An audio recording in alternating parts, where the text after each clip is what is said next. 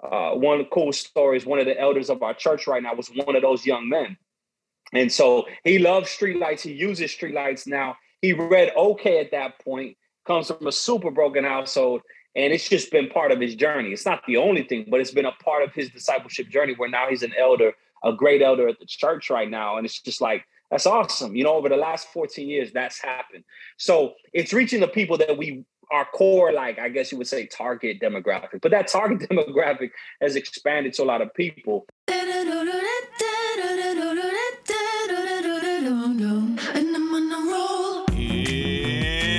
It's watering time, everybody. It's time for Apollos Watered, a podcast to saturate your faith with the things of God so that you might saturate your world with the good news of Jesus Christ.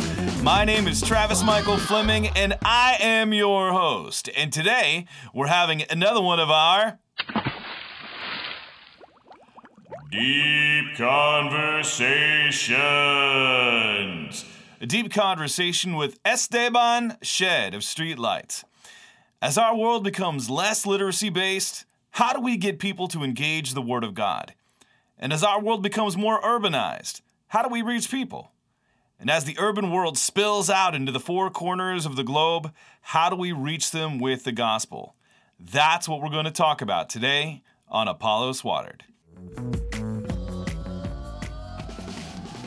I want to welcome Esteban Shed to the show, who is one of the co-founders of Streetlights. What is Streetlights, you may ask? Streetlights is a ministry of creative communicators called to intentionally engage global urban culture with the gospel of Jesus Christ by producing, translating, teaching, and proclaiming God's word so all can understand. As they say, our identity and call are founded on the belief that God's word is transformational and needs to be accessible and understandable to all people. If you are not a person who's in an urban environment and you might say to yourself, well, this doesn't apply to me, I would beg to differ. And this is why. If you are in America and you watch the Super Bowl this past year, in the halftime show, it was all hip-hop and rap artists. Rap has permeated and gone all around the globe. And as we've talked about on this show, we want to talk about how to water your faith so that you can water your world. One of those worlds is an urban culture. A culture that is in every city on this earth. Having traveled, I've been so amazed at what globalization has done. As I see kids in very poor or under-resourced areas throughout the globe that are wearing Michael Jordan shirts and reciting lyrics to rap music. Because of that, we can see that this is not just a localized phenomenon. It's a phenomenon that spills over into every corner of the earth, and we need to be aware of it. One of the things that we want to do on Apollos Watered is be able to, what I call, cross the streams or pull the thread. I like to look at the different threads, the different fabrics in our society. You might have an academic world. You might have a pop culture world. You might have a church world. And we want to be able to take the thread of faith and be able to stitch them together so that we might show you these deep thinkers, but we might actually show and connect how it works out within the world, because we do need one another as followers of Jesus Christ. We can't just kick one to the corner and say that they don't understand. Many academics need to realize how it works out in the everyday world. And the people in the everyday world need to realize that some of the research that these academics are doing, these scholars, are so important to us because they are seeing things that we cannot and addressing issues that need to be addressed if we're to thrive in our walk with Jesus and minister effectively in the middle of our very crazy, chaotic, and disjointed world. So we want to be that thread. That's what we want to do at Apollos Watered. We want to give you the best thinkers and the best practitioners in every different avenue, in every different world that we can think of. Whether it's someone working in a corporate high-rise C-suite, or whether it's a person that's working in a warehouse in the middle of some desert town. Whether it's a rural environment or an urban environment. Whether it's someone that's in the suburbs. We don't believe that there is a one-size-fits-all approach. That's why we consider ourselves digital missiologists, which means that we are trying to figure out how to work out the mission of God in the middle of our world. And we want to present that to you in the best way possible so that you can take the tools and resources and apply them to your life or connect other people to them so that they can water their worlds where they are. Esteban is a good man, and he is part of a greater team. These men care about what God is doing in the world, and they want to be able to reach this global urban culture with the gospel of Jesus Christ. Their enthusiasm is infectious. And if you're a person who doesn't like hip-hop, you may not like rap, I would still hope that you can appreciate the magnitude of what they're trying to do, and then you can unite in this mission. Because undoubtedly, someone you may know will be affected by it, and this might be the tool that God uses to reach them with the good news of Jesus Christ. So I would encourage you to listen in as we have some fun. We talk about a lot of different things as we talk about streetlights and what God is doing through them to reach and transform this growing urban world for the glory of His name. Happy listening. Esteban Shed, welcome to Apollos Watered. Boom, we here. It's hard to believe. We were just talking in the pre-show walkthrough. We got a lot of connections, but not to reminisce right now. We'll do that a little bit as we get into it, but here we go. Here's your Fast Five. Are you ready? Yes, let's do it. Okay. Giordano's or Lou Malnati's? Lou Malnati's, Giordano's as of 2 years ago, but I switched. You switched? What made you switch? Maybe age. I need less cheese, but Lou Malnati's got me with the butter crust, man. It's just amazing. But they're a close 1 and 2. I'll just leave it at that. They are close 1 and 2. I was the same way with you. I was like Giordano's, and then my wife was Lou Malnati's, so I switched. But this is a Chicago version, by the way, of Fast Five. So this is just someone who's been in Chicago, knows Chicago, and that's what we're doing for the Fast Five today. So keeping that Chicago theme, the best side of Chicago is? Oh, the north side, baby. Well, north side in the 90s. There you go. I have to qualify. Why north side? North side pre-gentrification. Oh, okay. What streets? Give me streets. Give me neighborhoods. Oh, man. Uptown, Rogers Park, Edgewater, Albany Park, all the way down to Humboldt Park and Logan Square. Ah, all right. Yeah, so northwest side, but I mean, it's hard to qualify the last two that I said is northwest side. Chicago's so big, but you know. Chicago is big, but north side. I thought, but aren't you guys in the west side? So I lived more northwest and like West Humboldt Park. So I've been all over. I mean, I'm 39, so I've been born and raised here. I grew up northwest side, 80s, 90s, or north side, 80s, 90s. And then when I got into mid-20s, I was more by North and Pulaski, West Humboldt Park. So not like west side, but northwest side, yeah, leaning. So. Okay. All right. Here we go then. They are, you know, it gets blurry there because you got to state it. But as far as like what I know the best, I know the north and west side the best. A little bit of the south side, but I never lived over there, stay over there. Every neighborhood is different, but you gotta love Chicago's neighborhoods. But here we go. So being a Chicago guy, that means I would assume, and if I'm wrong, then I'm wrong. But you got to be a Bulls basketball fan if you're in Chicago. Man, if you cut my arm, man, you're gonna see the little Bulls start running out of it, man. Man, me and the whole Streetlights team, man, we're diehard Bulls fans. Okay, then here we go. Because this is a disappointing season. It ended badly, but they got some really great players. So we got DeMar or Zach? Geez. Is the whole podcast going to be on this? Because I'll make this a sports podcast real quick. All right. So Levine, man, the last time for the year, man, the jury's out right now, man. They didn't make it clear about his knee, and so it left everybody in Chicago wondering, like, is this a lack of effort? Is it the knee? What's happening? DeMar, he killed it this year. I knew he would fade out, though. I mean, he couldn't do it over. They bogus. You know, the Bucks are bogus. Grayson Allen for breaking my guy Caruso's wrist. And But anyways, man, they're a couple pieces away. I want to see Lonzo come back, but everything's if he would need to. But anyways, I'm gonna keep it fast five because in the Streetlight studio, we hoop every day almost. Oh, really? We do, yeah. Oh, I mean, a lot of the guys, but me and Lauren LaLuz were big hoopers, and we love hooping. We're 39, still hooping. Love it. That's amazing. That's amazing. Yeah. I have a feeling if I tried to hoop right now, because I would hoop all the time, and I'm not sure my body would go with where my brain tells it to go. I think I'm at that place. You gotta acclimate. You gotta acclimate. Take a lot of ibuprofen. Keep a defibrillator on the side. Right. That's how I'll be. But I'm a huge Bulls fan. I kept following them all year long. I was glad Ayo got some time. I love Caruso. Yeah. So I was disappointed in how the season ended, but it is what it is. It is what it is. The last thing I'll say is, the only win, Ayo, love it. The West Side win right there. And then which he's connected to Breakthrough Ministries on the West Side, which is pretty cool.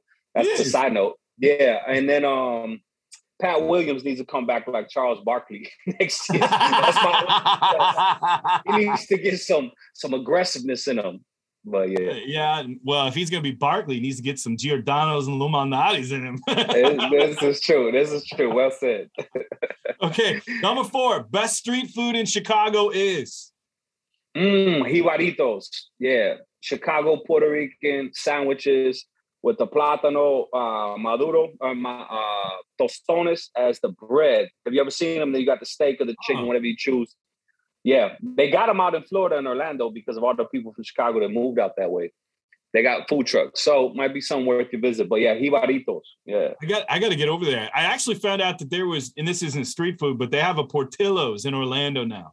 So I'm in like Northeast Florida, so I'm far away, but the area that I'm at's growing like crazy, and I'm like, man, it'd be great if they get a Portillo's.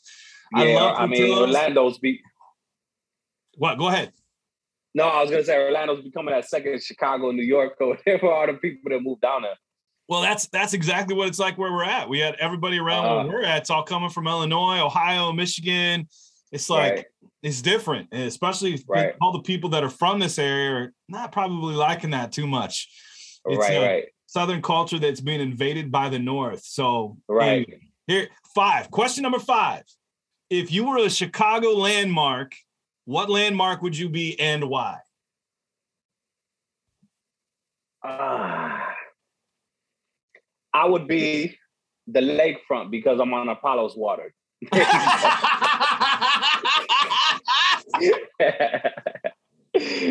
you go. That is so good. You know though that they dredged the lakefront years ago, and you know what they found? The number one thing they found?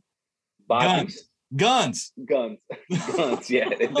Yeah. Nothing surprises me with that. You already know the reputation for the last 100 years. Oh yeah. I mean, being in the city, but there's violence, but you're gonna find violence anywhere. It's a city. You just got to know where to go and what to do and where to, watch yourself. But anyway, but tell us about yourself. What is the Esteban Shed story?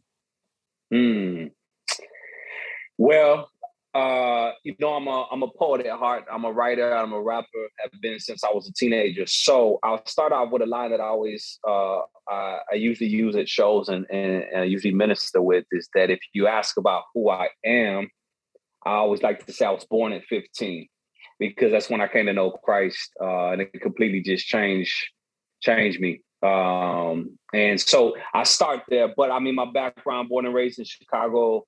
My father's from South America, Bolivia. My mother's from St. Louis, Missouri. They met here in Chicago and then lived here ever since. My father was a pastor for 30 to 35 years. I say still is because you really can't ever get rid of that calling. He's still a counselor pastor. And, in short, man, I came to know the Lord when I was my teenage years. I'm super thankful for my household. It was like a lighthouse in the neighborhood that I grew up in, the schools I went to. And I can never deny the fact that the church I went to, Edgewater Baptist Church, and also my home were a huge part of me coming genuinely to Christ. I started going through rebellious times in my high school years, and the Lord just drew me back through the testimony, in part because of the testimony of my parents, just walking with the Lord humbly, serving the neighborhood, and then my church, just a humble church in the inner city of Chicago that I can never deny that the Lord was real based on those testimonies. So, but yeah, I mean, so, my background though, and what God has kind of used in my life, aside from that, when you come to Christ and he pours spiritual gifts into you, it's just grew up. I love basketball, I love hooping culture, hip hop. I've been a graffiti writer all these years, an artist, musician, writer. So like early on in grade school, I started getting into all of that. Poetry, arts, rapping, freestyling, all the visual arts, like I said, graffiti. So hoop culture, that was just my world that I grew up in. And then when I came to know Christ, the Lord really activated that for mission. So that's like a big core of me. But so present day, like right now, all those things are still functioning through the ministry of Streetlights, the music we make on the Prisms. But what's been added through the years to that is a family. I'm a father, and I got 4 kids. My wife is named Iris. I've been married 12 years. She grew up in Humboldt Park, so she's from over here. And then I have 4 kids now, 3 boys, 1 girl, between 11, almost 12, down to 2. So we're busy. Yeah. I get that. I got 4 kids too. And I got 4 years between almost everyone. And there was a time where I had 4 kids in 4 schools. And man, that's crazy. That's crazy. That's so wild. I feel for you, brother. I feel for you. Yeah. Right. And how you do that. Now, tell me about Streetlights though. Where did that come from? I know, and it's not something you do by yourself. You got some brothers that do that with you. Right. Tell us about Streetlights, how it came to be, and what you guys do. Yeah. So I mean, Streetlights, before that name came, it was a vision that came out of discipleship and evangelism. It really came out of the environment of me pouring into young men when I was, this would have been when I was 22 years old. But I was pouring into older teenagers at that point in a discipleship, like Bible study, rhythm within their lives. And so I would see these guys on the north side of Chicago. They all went to the local public high school, and we were doing Bible studies. And what really impacted me one day was just the lack of education they had. And we were really involved. Like I've been doing after school programs and outreaches. So I was in and out of the public schools. I went to public schools myself. So I know the ups and downs of education in them. And so what happened was, as we're going through the scriptures, in particular Acts, it just hit me one Wednesday night that like I felt like, we can be in this Bible study group, but for those that knew the Lord and were following the Lord, man, I knew that what they were going back to, really dysfunctional homes, a really tough neighborhood, all the pressures of everything you can think of, dysfunction, gangbanging, drugs, just being a teenager, like all those things. And so I just like, how do they take the word themselves if they're struggling to read? Because the literacy was very clear to me, and at different levels, like, and then for the non-believing guys that were coming just because they were being loved on, they were being in relationship with us, they knew us. It was like, man, how do they get exposed to Jesus other than us? Now, I know the Lord uses his people, but I was just like, man, this is crazy, because it's like 14, 15, 16, 17-year-olds, 18-year-olds, and they struggle to access the word of God. At the same time, I was like, man, the word of God has never been bound by print and paper. I thank God that the word of God is in print and paper, but God is a master communicator. And so as they came in, at that point, it was CD players. They were constantly listening to all these different rappers. And I was an MC at the time. I had a live hip hop band. And so I just know the power of words, right? And obviously the verse, faith comes by hearing and hearing about the word of God. So it's always like, man, how do we connect this? So long story short, after one Bible study one night, I went out to the parking lot that's right by this basement we were in of a building that the church owned at Edgewater Baptist Church. And I was just like, man, the one common place that everybody learns is through their ears. And this was before like the big rush of technology of audio video. I mean, you had CD players and all that, but not where we're at now. Yeah. And so like I was like, man, I'm gonna make an audio Bible. If these young brothers can riddle off thousands of words by memory of all these rappers, and I'm a poet and a rapper, I know how much it impacts me. And I knew how much it impacted me when I wasn't following the Lord, like the music I was listening to. You can say, oh, that's entertainment. But I'm like, nah, everything is teaching, everything is preaching, right? Everything is communication that affects your soul. So I went home, recorded Acts 2 and 3, just in my home recording studio, and I put a couple of beats to it. Came back the next week, and I said, fellas, I want you guys, we're going to still stay in Acts, but you guys can feel free to read and listen along, but I got something new for you guys to listen to today. And I pressed play on the CD player, the burnt CD that I made. And it was like night and day, man. The engagement with the word of God, their attentiveness, and the most important thing is afterward, the spiritual dialogue we had about, Peter preaching and the different events in Acts 2 and 3 was just like night and day with their understanding, because all of them were engaged. Some of them closed their eyes to listen. Some of them listened while reading along. And some of them just were interacting with the text, And so I was like, man, it's an age-old thing. Like God has made us communicators and made us able to take in messages, right?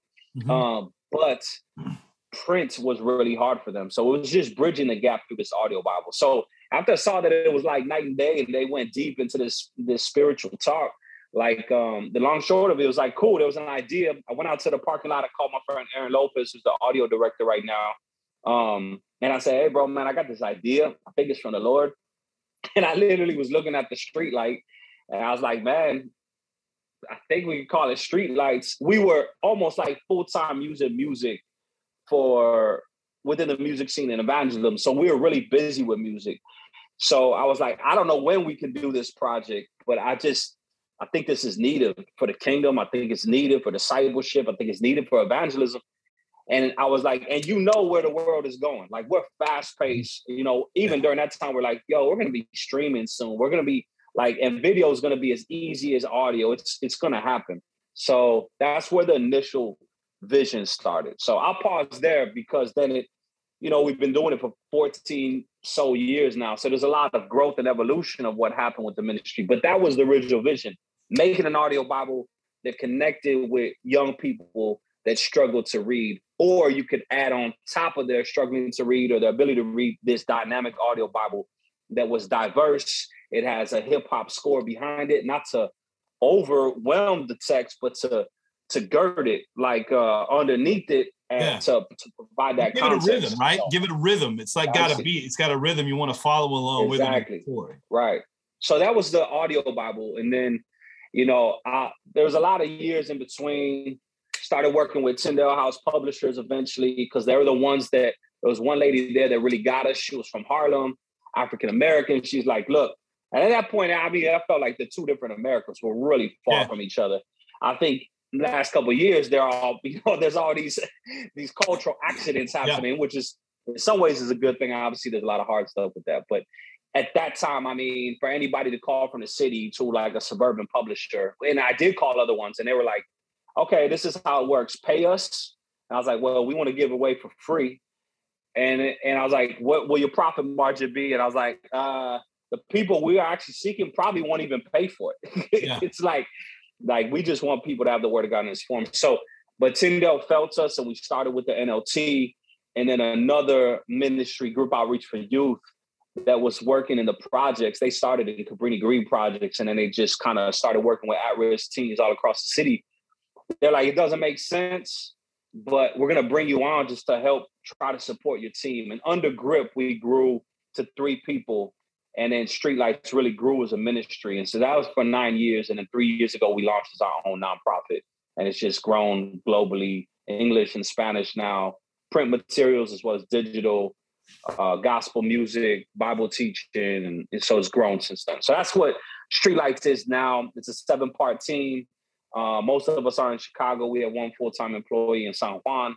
And it's just a creative communication ministry to preach, sing, and communicate the gospel, as well as, to empower the church of all different needs, whether you're illiterate all the way to the advent of just the digital age, digital learning.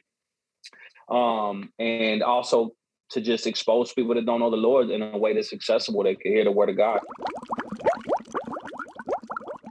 We're going to take a quick break and hear a word from our sponsors, and we'll be right back. The most important Bible translation is the one you read. At Apollos Watered, we use several different translations when we're studying, preaching, or teaching. But again and again, we keep coming back to the New Living Translation, the NLT. That's why we are excited to partner together. We are united in the belief that understanding the Bible changes everything. Because if you can't understand it, then you won't read it. We want you to know the God of the Bible, to water your faith so that you will water your world. That's why we recommend getting an NLT. It's the Bible in the language we speak. It's not foreign or complicated, but up close and personal. To save some money, go to Tyndale.com. Use the promo code NLT Bibles. It will give you 15% off. There's an NLT for everyone, from kids to adults, devotional Bibles, study Bibles, and so much more. Get one today, because understanding the Bible changes everything, and the NLT is the Bible you can understand. Before we get back to our conversation, I want to give you an example of Streetlight's audio Bible, 1 John 1. It'll take about 2 minutes, but I trust you'll enjoy it. 1 John 1. Introduction. We proclaim to you the one who existed from the beginning, whom we have heard and seen. We saw him with our own eyes and touched him with our own hands. He is the word of life.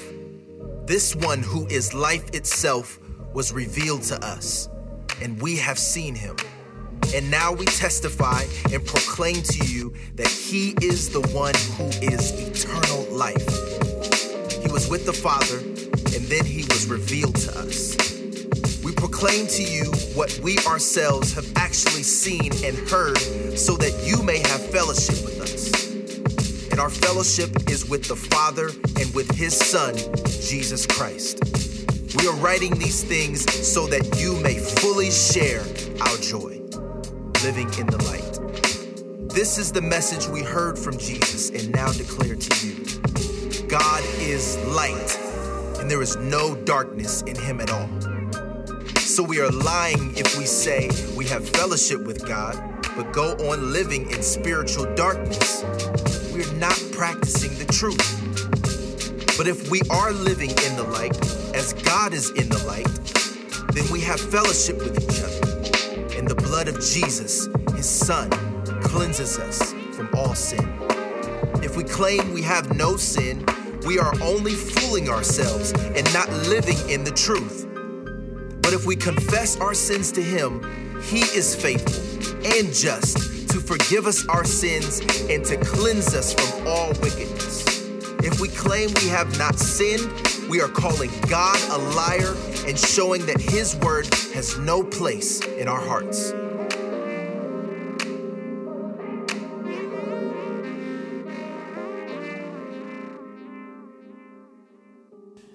That's just an example. 1 John, and they've got the entire New Testament. But Esteban, that's pretty cool stuff. But let me ask you this. Why the NLT? We chose the NLT for a couple reasons. One, I talked to Crossway, actually, in the beginning. Really great folks. And it didn't pan out. And that was understandable. That was my first proposal. Yeah, I was really green at, I didn't know anything about publishing world. I was like a inner city kid missionary minister / rapper poet. So I didn't know about rights to, Bible translations and all of that. So the first proposal, they were really interested. I had 2 talks with them, but it's just something they couldn't get their minds around. Actually, later on, 3 or 4 times, they've asked us to do it, which we're like, man, we're too deep in. We can't go backwards. But really great people, man. But the second thing is this, man, and I appreciate, we're rich, in English, man, to have so many different versions, Yeah. But I did a test though with NLT and ESV with the after school program that I was running, and the kids didn't understand the ESV. It was just so many words that were above. There was a disconnect of thought. I mean, to be real, the ESV, as great as it is, it doesn't speak the way we speak all the time. You know, the NLT was a good middle ground where they understood it, it connected, and it's also just more artistically. It was easier to do in this format with the audio Bible. So we do NLT there, and now with Spanish, we actually work with the equivalent of NIV, so NVI in Spanish, because we're doing 2 languages now. So we work with Biblica or International Bible Society on that side. So how many? I mean, outside of the U.S., where's your biggest audience?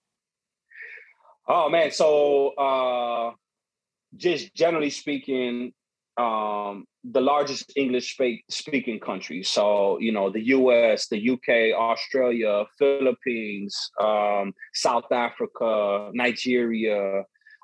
With the growth of Spanish, the biggest places are like Mexico, PR, Colombia, Argentina. So as we started Spanish 4 years ago, specifically with the audio Bible, and also actually, you know, there's like 3 lanes of ministry now with Streetlights. So that's just to be clarified. Streetlights started as Streetlights Audio Bible.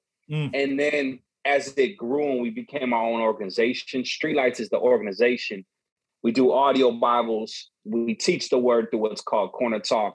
And then we do gospel center music, hip-hop, live hip-hop through what's called Prism. So that's been kind of the evolution of growth. So saying that, I mean, the largest countries for English and Spanish obviously vary, but yeah. I was curious though, more on the Spanish front. What Spanish country do you get the most traction with? Man, you know, the Spanish speaking world is crazy on social media. So it's just from all over the place. I could tell you the numbers. It's Mexico, PR, Colombia, Dominican Republic, Spain. And that's because we also know a lot of people there. So it's organically spreading, like awesome. Church to church, going to a leader and be like, hey, man, we got something for you youth and young adults. It'd be really great. Check it out. But you know how it is, man. It's the digital age. So it's all 27 Spanish speaking countries. It's here in the US, the communities that speak Spanish. So, you know how it is with numbers. It's just, you're shocked, but it's all accessible. So, you know. Yeah, and then English is just all over the place. Which is bigger, the English or the Spanish? English, yeah, but English has been around a lot longer. Yeah. It has more resources. We're further into doing the audio Bible because it's not complete. We release it book by book, and then also obviously it's the largest spoken language in the world. So, and then you got the whole appeal of, we got ESL ministries using it. We have the learnability factor. People are using it for that all the time too. You know? Now you're doing it book by book. How much of the New Testament do you have done? Don't you have the whole New Testament done? We got the whole New Testament. We got all the Psalms, and then this year we'll finish the Pentateuch. So like the both of the Bibles will be done within, like, it's all based on funding and support, like 2 to 3 years. You know, the more support you get, you can go faster, hire more contracts and stuff like that. So how do you do the Old Testament names? Like, I'm trying to figure out how you do like Mahir Shalal Hashbaz, like on a beat. Very meticulously. I'll say that. So I just narrated what was it, end of Exodus. And between like the spices and the names, the method that we do is, you know, for me, other people, I self-record my own just because doing it a long time and I just like that comfortability. So I make sure the engineers were good. And I was like, close the booth and let me engineer myself because it takes a long time. It does. Everybody else has like an engineer going with it. So for me, though, my method is that I'll look up YouVersion Audio Bible, like from whatever, to be our standard. And I'll actually record it in there. And on those long ones, man, I'll just listen back and phonetically, I'll just start repeating them and then we edit it real nice. So are you it's sure? a beast, though. It gets long, yeah. Do you think you're pronouncing them right, or are you just going to go with it? Like, this is going to be... I'm going to appeal to the other audio Bible creators before us. You know, so There's some of them where you're supposed to be pronouncing probably a little bit different because the Hebrew names. Yeah. But it's like, all right, it is what it is, I mean, you got Hebrew and you're, I'm sure, used to it in English so much because you're speaking English all the time, yet you want to do it in Spanish and the emphasis might be different. I mean, that's crazy. Yeah, there's a lot of crap too, but we have a super diligent team. We got amazing volunteers that help do it. So, I mean, yeah, we're with the details, man. So, I mean, So, okay, so you mentioned Prisms. Tell me about Prisms. Prism, we've done music for a long time. So, like, this is my fourth eclectic, like, hip-hop live band or trio. So if you look at Prisms, you'll see me, Aaron Lopez, who's also the audio director, and then Lauren LaLuz, who knows, like, a lot of your friends. So we all went to Moody together. Got it. By God's grace, we've been used through the arts and music all through these years. We have a high level of excellence and craft for music. We love music, and we have a deep theology for music. I was just talking to a brother yesterday. I'm like, man, when you're drunk in the spirit, what does it say in Ephesians that you do? You make sacred songs and hymns, and you share them with people. But whether it's from an evangelistic standpoint or from building up a body, we continue to use music and poetry to encourage the people. So, like, we just had a single release right now that we put out. Was called "Don't Look Down." So the whole emphasis of that song is the church right now losing sight of Christ, and so we believe in spiritual music and spiritual songs. The style is hip hop, live hip hop with a lot of Latin influence. And we've done that since we're 17, sometimes with big bands, 10-piece bands down to trios. But that's an aspect that we keep in the ministry that existed before under the record label of Humble Beast. It was called Alert 312. And that's how we did music for a long time. But like when we launched our own nonprofit, we brought everything we do under one house so that we wouldn't confuse people. It's like, so we were like doing Streetlights Audio Bible, and then we were Alert 312, and we'd be on tour ministering, and then it'd be like, also grab this Bible we do. And we were like a walking bodega. I was just like, okay, you guys do all this stuff. Like, so we finally said when we launched as a nonprofit last year, almost 4 years ago at this point, man, look, everything's under the house of Streetlights. So that it's just really clear for people, because it was just, digital age, especially as it's grown, you get confused. What do I search for? Where do I go? So, yeah, so those are the lanes.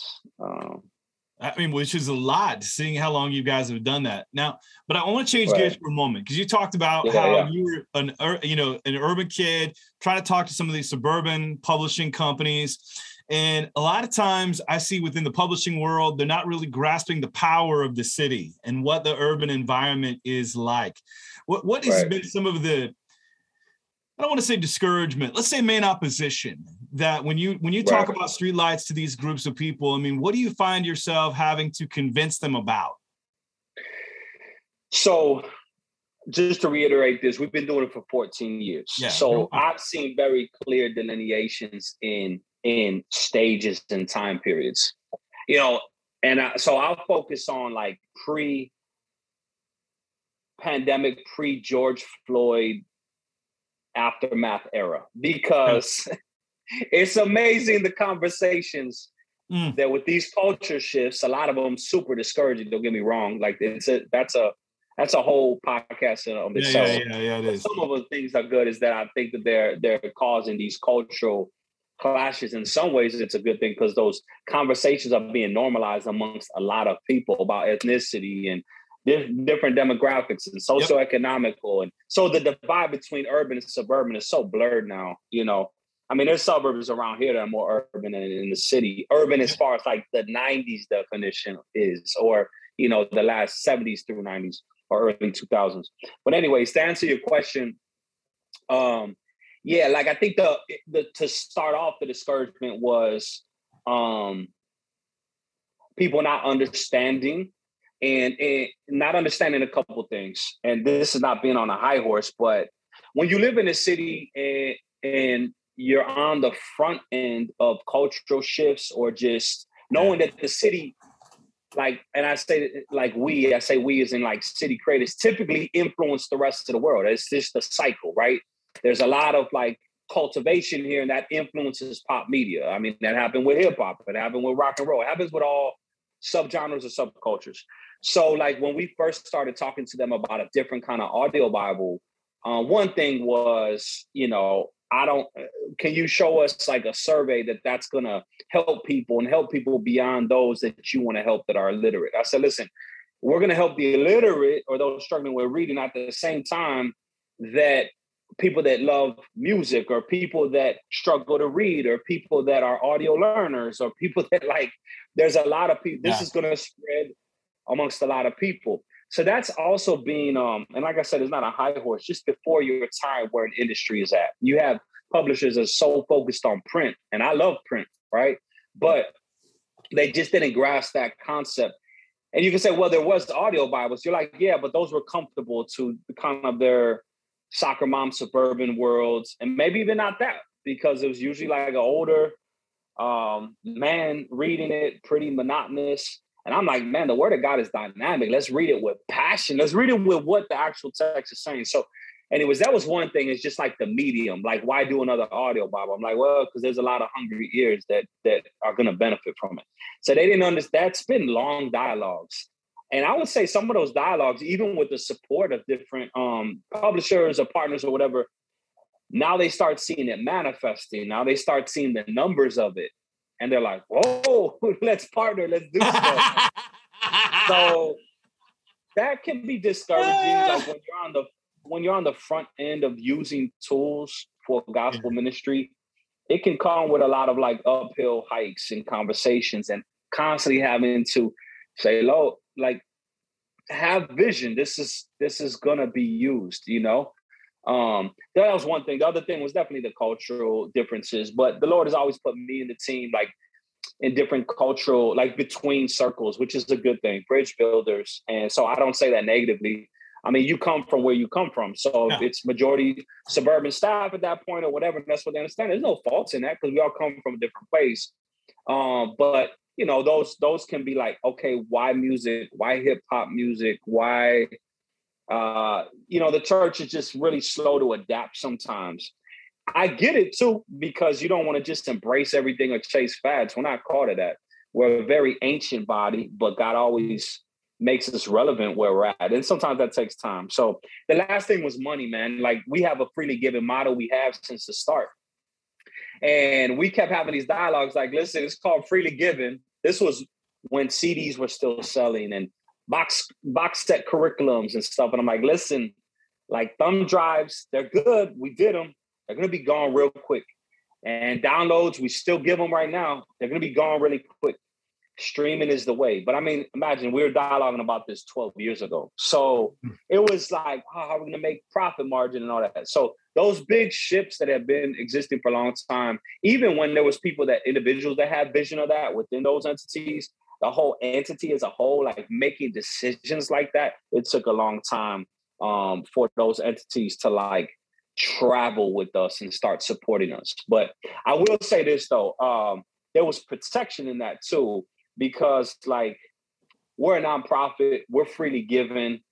And because of that, we never got caught into an industry model that would like backlog production or have it steered in a certain way that couldn't just stay like lightweight and cutting for the culture, if that makes sense. Like, so in many ways, I'm really thankful for those like early formative years and conversations, even if they were discouraging at certain times, because like there's no publisher over us telling us what to do or when we can release and instead we actually have publishers now that are really like ministry partners, and they're just like, man, you guys keep doing what you're doing, praise God. So I love to see the sovereign hand of God in that, because we're not caught up where you see a lot of other people with like vision and missions, but they get caught up with, man, I got this contract, we can't release, and the publisher wants it this way. So we just steer clear of a lot of that stuff. So we're thankful for that. You know, you're talking about some of these differences and things have transitioned over the past several years, of course, and you've really cited that. But you going back for a second, you mentioned the difference. I mean, people can't help where they grow up, right? And that shapes Right. how we see. But when you talk about an urban environment, I mean, and you said the definition, you actually referred to urban in the 70s and 80s and 90s, and now we have some suburbs that are like that. Describe to me what that means, because I know that there are people out there that hear urban and it's code for a lot of different things in their mind. Right. Describe what you mean by that. I mean, you know, it's more multi-ethnic. It's very diverse as far as like the socioeconomic people and households that make up that population. It doesn't have to be all done within like big buildings like you would think of like city, like Chicago or New York.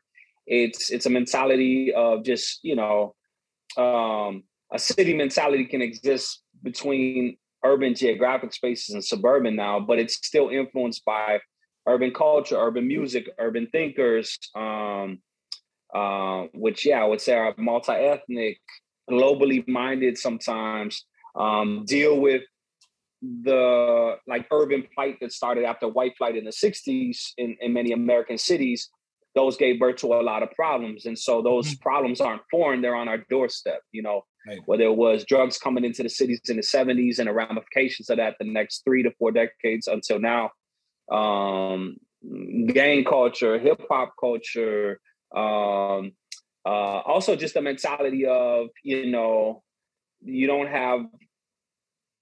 on the move, right? So a lot of like urban culture is, you know, your whole world doesn't exist like at a rec center in your house. It's in the neighborhoods. You're part of city life. You're moving around.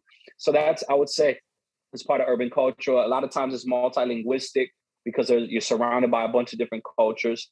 Don't get me wrong. You can have urban culture that's just all like one ethnicity, you know, because of segregation or just like pockets. But I'm just doing like a general description of what urban culture typically is influenced by. But now urban culture is pop culture. That's, you know, as far as even if you just take music, that's why you got country musicians using trap music and drums that come from hip hop. I mean, it's pop culture, has been for 3 decades now. So, so out of all the things you do, what are you most passionate about? Man, you know, I think most times I would answer that. I would say God's word, right?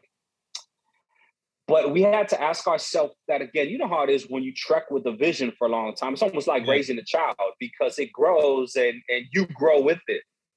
And so I will say this. Yes, it is God's word. But God's word brings something. And that's why I would say my passion, the thing I'm most passionate about is the gospel going forward and being communicated. And that is like, okay, what is that? Well, it's the person of Jesus Christ, his work on our behalf. Yes, his word, because that's where he communicates. Yes, his church, because that's what he grows as he adds to the family of God. But it all starts with the gospel seed. You know, I would quote Luke 8, the parable of the sower. You know, every time I read that, I was just reading it again this week, it strikes me. And it says, man, what is the seed? The seed is the word of God. What does the word of God bring to people? It brings to people Jesus. What does Jesus bring to people? The gospel to transform them. So I had to ask that, you know, as we are forming our like vision and mission, because we started with the word of God. And I know it's a very like fine line. We're like, oh, the gospel and the word of God, they're one and the same and all that. But I think that's how I would answer it, because within Streetlights, that's why we sing the gospel or rap the gospel through prisms. Why Corner Talk Bible teaching? Because you got to teach the Bible to reveal Jesus. Why the audio Bibles? Is it just to give somebody some nice entertainment? No, it's to give them the word of God to either build them up in Jesus, build communities of faith up in Jesus, or expose them to Jesus in a way that they can understand. So it all comes down to revealing Christ to the world, unfolding Jesus Christ to the world. So obviously a big part of that is the word of God, but it's good as a vision grows to be like, okay, why do we do all these things? And we ask that of ourselves along, you know, every leader has to, like, along the way. Why are we doing this again? People would meet Jesus or grow in Jesus, you know, and thus all these things are being produced to help people do that, you know. You know, I love the fact that you use poetry to do it. I think on a different tack. I spent a summer reading Homer. You know, Okay. just to kind of challenge myself. I wanted to read Homer, and I was reading the introduction. And what was crazy to me is that you hear that people would memorize it, and they would recite it. They would hear it, because our culture today is a literacy culture. Although orality cultures are all over the world, a lot of other places are orality. Right. They hear it. Like I was in Liberia preaching. I gave 3 sermons. A woman that heard me preach went back to her village and repeated the sermons verbatim, because that's how they communicate. It's very highly prized. With us and so much information, we barely retain our phone numbers. So seeing what you do with poetry, it's helping people really be able to internalize that, hear it. It's something that's really an ancient practice. And I think that a lot of missions agencies are trying to recover, because I realize a lot of people are not literacy based. So I want to encourage you with that.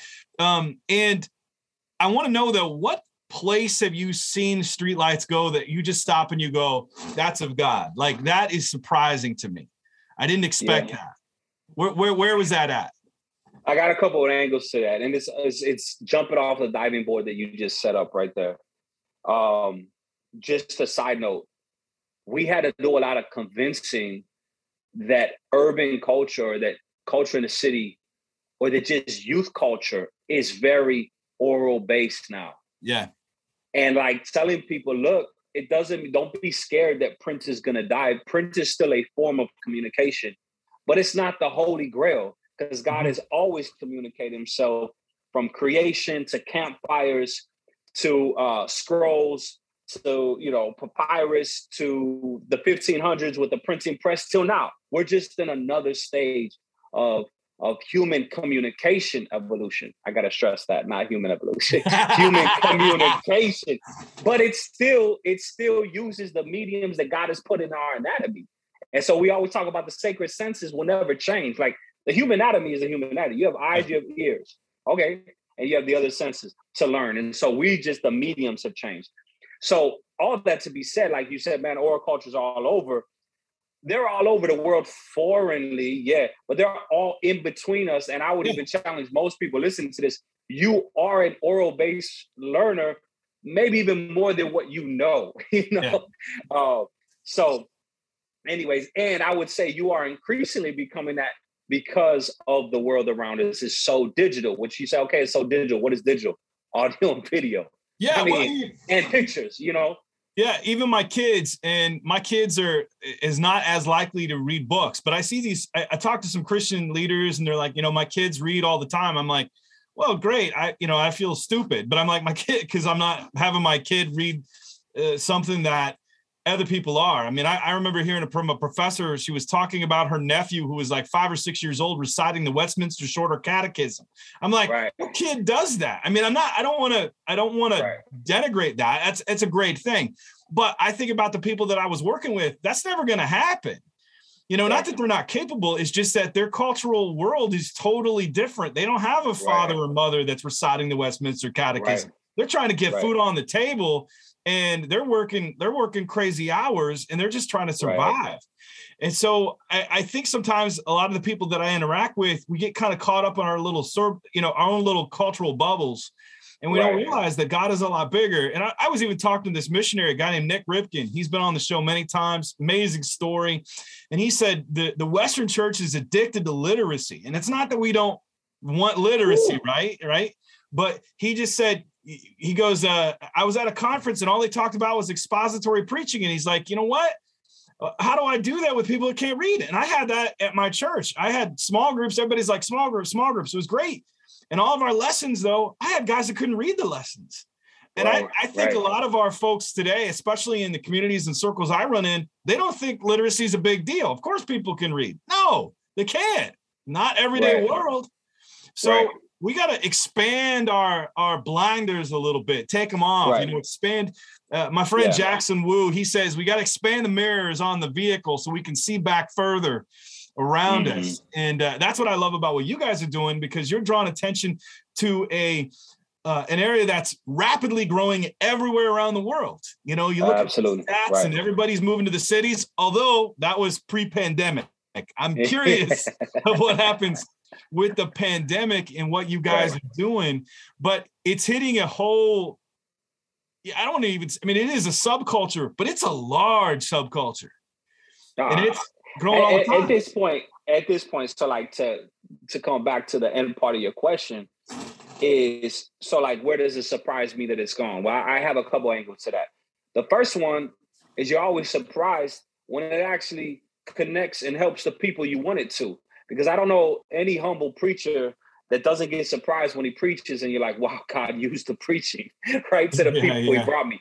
Because it's always like, you're convincing people who are blind like we were before Christ, right?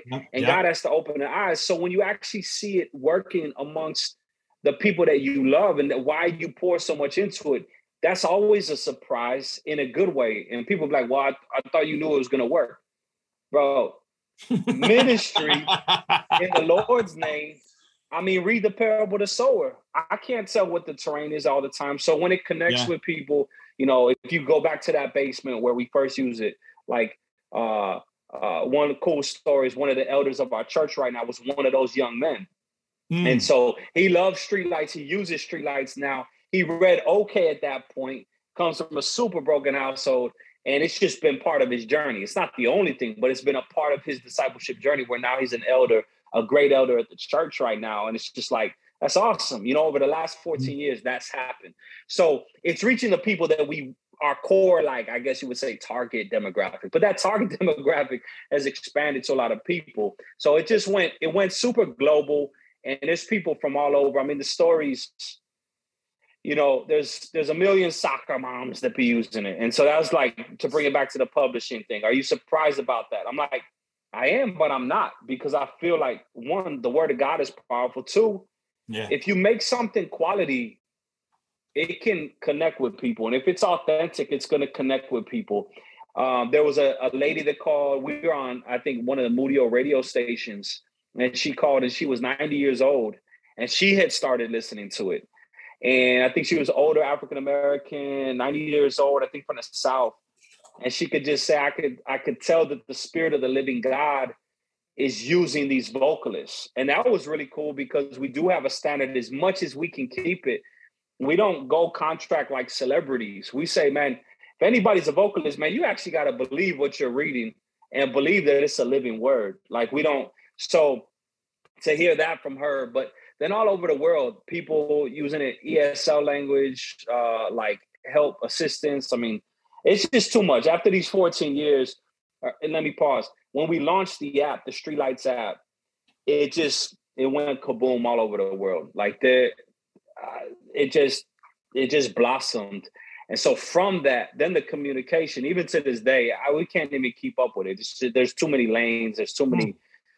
So let me just sum that up by saying we're always surprised, because we have a very local mentality while having a global mentality.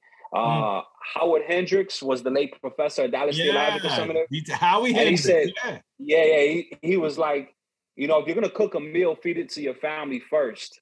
If it's, well, these aren't his words, but if it's trash, don't feed it to the neighborhood. Work on the recipe.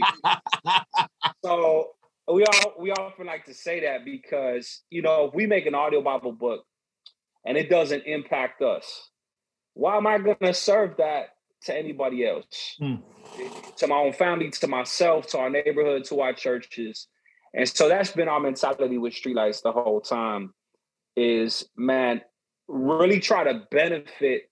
Now it's grown. So sometimes we're like, sometimes it's not Chicago or our neighborhood, but for example, for Spanish, if it's hitting, it's connecting, it's helping people in those local areas, then it's in some ways not a surprise that it keeps growing and connecting with people other places.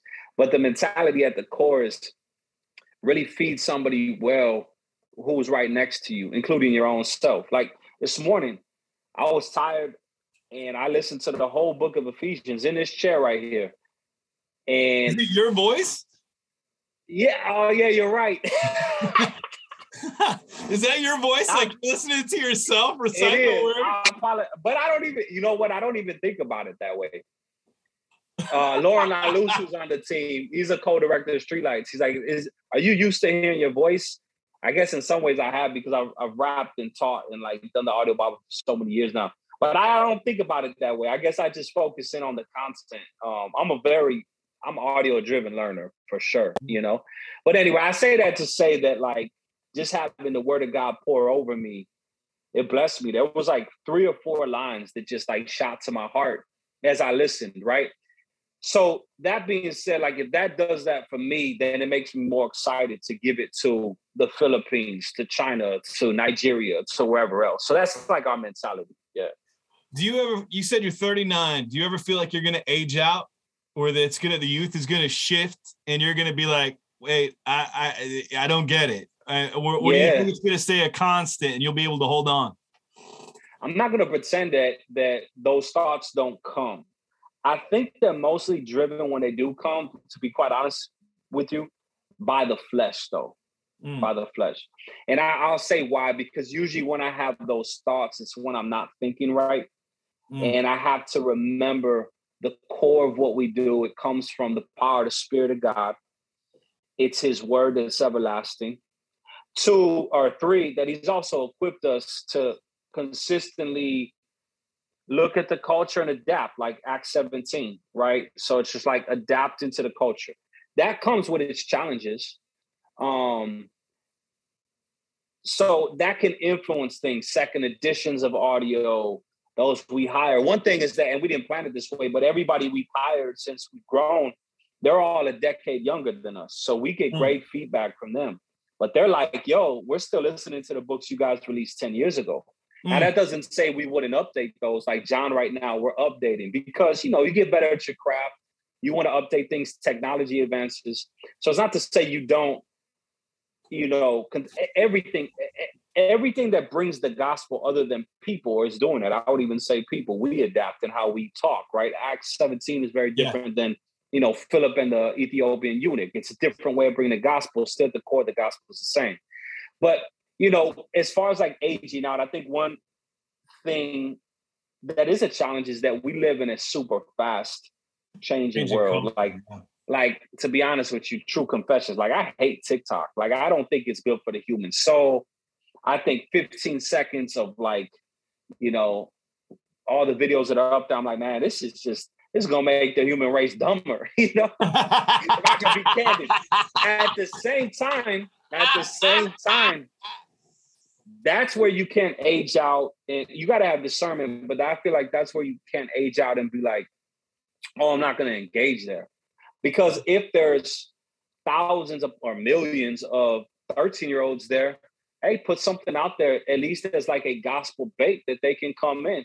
And we see that. So kind of to end this side, there's a lot of things I could say on this. One is that we've hired younger, but they're still mature individuals. So we have 24, 25, 26-year-olds pouring into that. So I think one thing we value is it's not like my way or the highway. You know what I'm saying? It's not, we have a team of 7. We have people surrounding that team of 7. We're integrated within our churches. And so we're listening a lot as well as also contributing, you know? But we're super encouraged to see that, you know, our highest demographic of listeners are between 13 and like 40 at this point.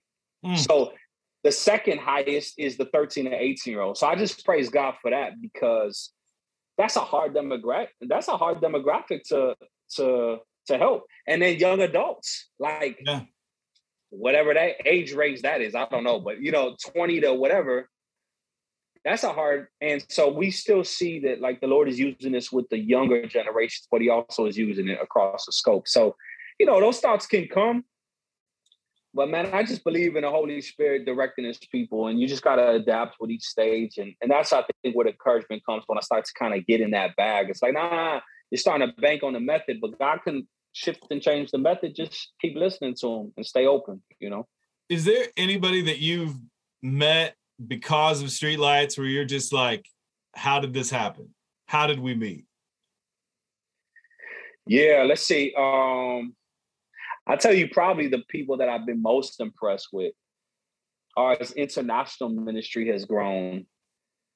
Yeah, man, I feel like you just meet the greatest of the kingdom, man. Like, and nobody knows their names, man. And I just am like, and so, I mean, even if I would say different names right now, I'd be like, okay, I don't know who that is.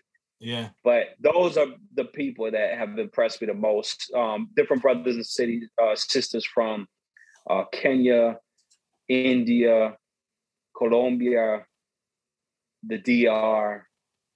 Those are the people that I get impressed with, man. And that's a score of people that I leave like, man, that's the cloth of the earth right there, man. I love those people. Yeah. Did you ever read The Great Divorce? Yeah, I did. Yeah, that was a few years ago, but I did. There's that one section in there where he talks about this beautiful woman that shows up, and she's like breathtaking. And the guy like is talking to his host, and is she? And he goes, she's someone you've never heard of before. You know, she was this older lady, and she was at her home, and you'd never recognize her. But now in this place, you recognize her as the true saint and woman of God that she is. And I think there's going to be a lot of that. The unnamed saint, the people that don't get the public, they don't have the Twitter followers, they don't have the videos, but they're just faithful saints praying and loving and sharing. And you're right. That's the salt of the earth right there. Right. This makes up the kingdom. And I love that. I love that. Well, absolutely. Esteban, how can we, first of all, how can we follow you and what you're doing? How can we learn more about it? Yeah, I mean, the best place to go to is Streetlights, plural, with the S at the end, streetlightsbible.com. The website has like everything that we talked about today. And then obviously we're on all social. So we're real active on everything, Instagram, Facebook, Twitter, even TikTok. Yes. But that only happened by God's grace when I could hire my good friend and somebody a decade younger than me named Christian Lasso. He lives in San Juan, but he's on our team running socials. I couldn't keep up with it, man. I couldn't do it. But so connect with us on socials or at the website. And just we respond to people pretty quickly. So if you want to reach out with an email, a DM, whatever. Yeah. Okay. And how can we get the Streetlights app? Get the Streetlights app. Yeah. It's free. It's updated frequently. It has all the English and Spanish audio Bibles, all the Bible teaching, and all the music from Prisms. And one thing we say is in this age of distraction, the power is in curation. In this age of distraction, the power is in curation. So some of your listeners may be like pricked at the heart because it could benefit them or somebody they know.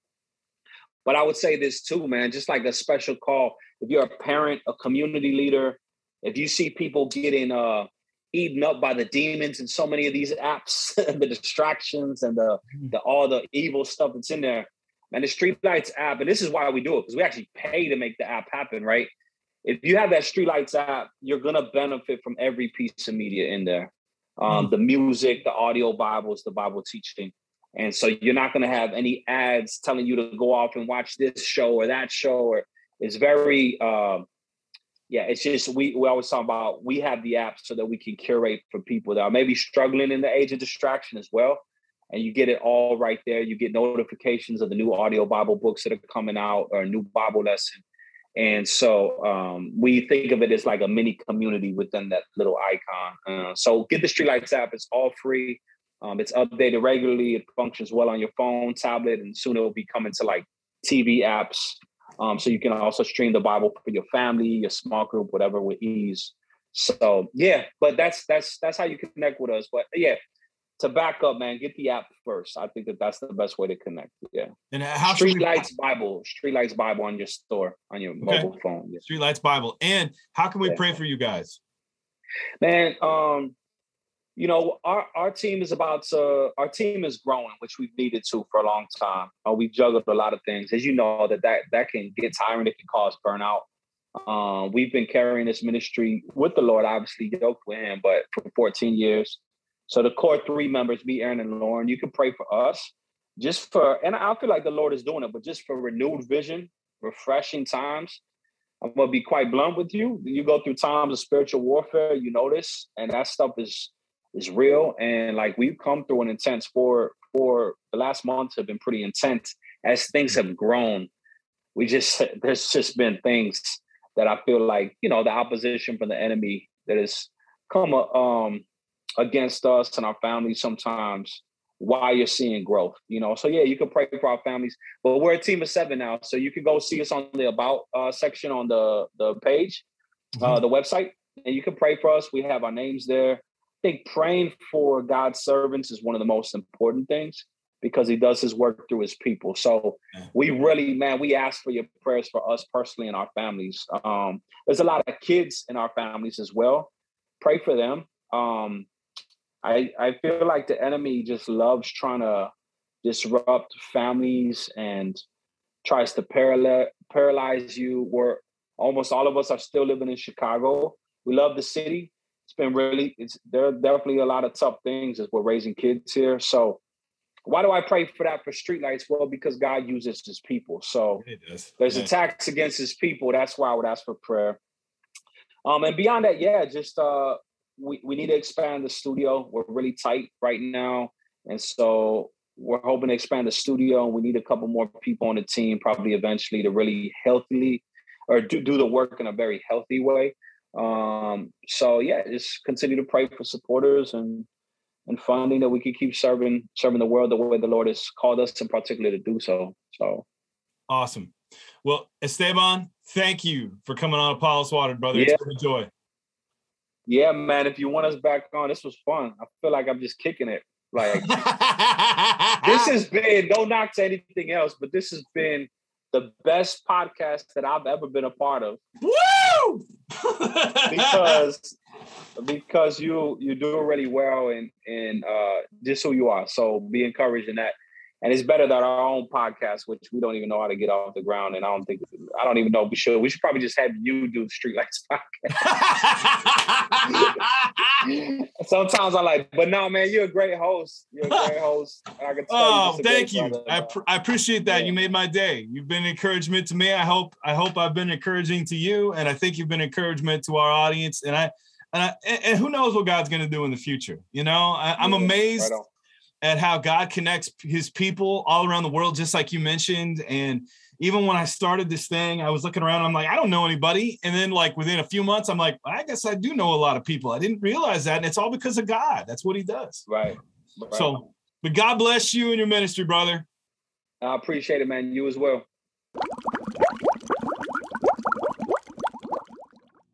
I thoroughly enjoyed that conversation. I really enjoy speaking with people who are watering their worlds where they are, and then encouraging us to do the same.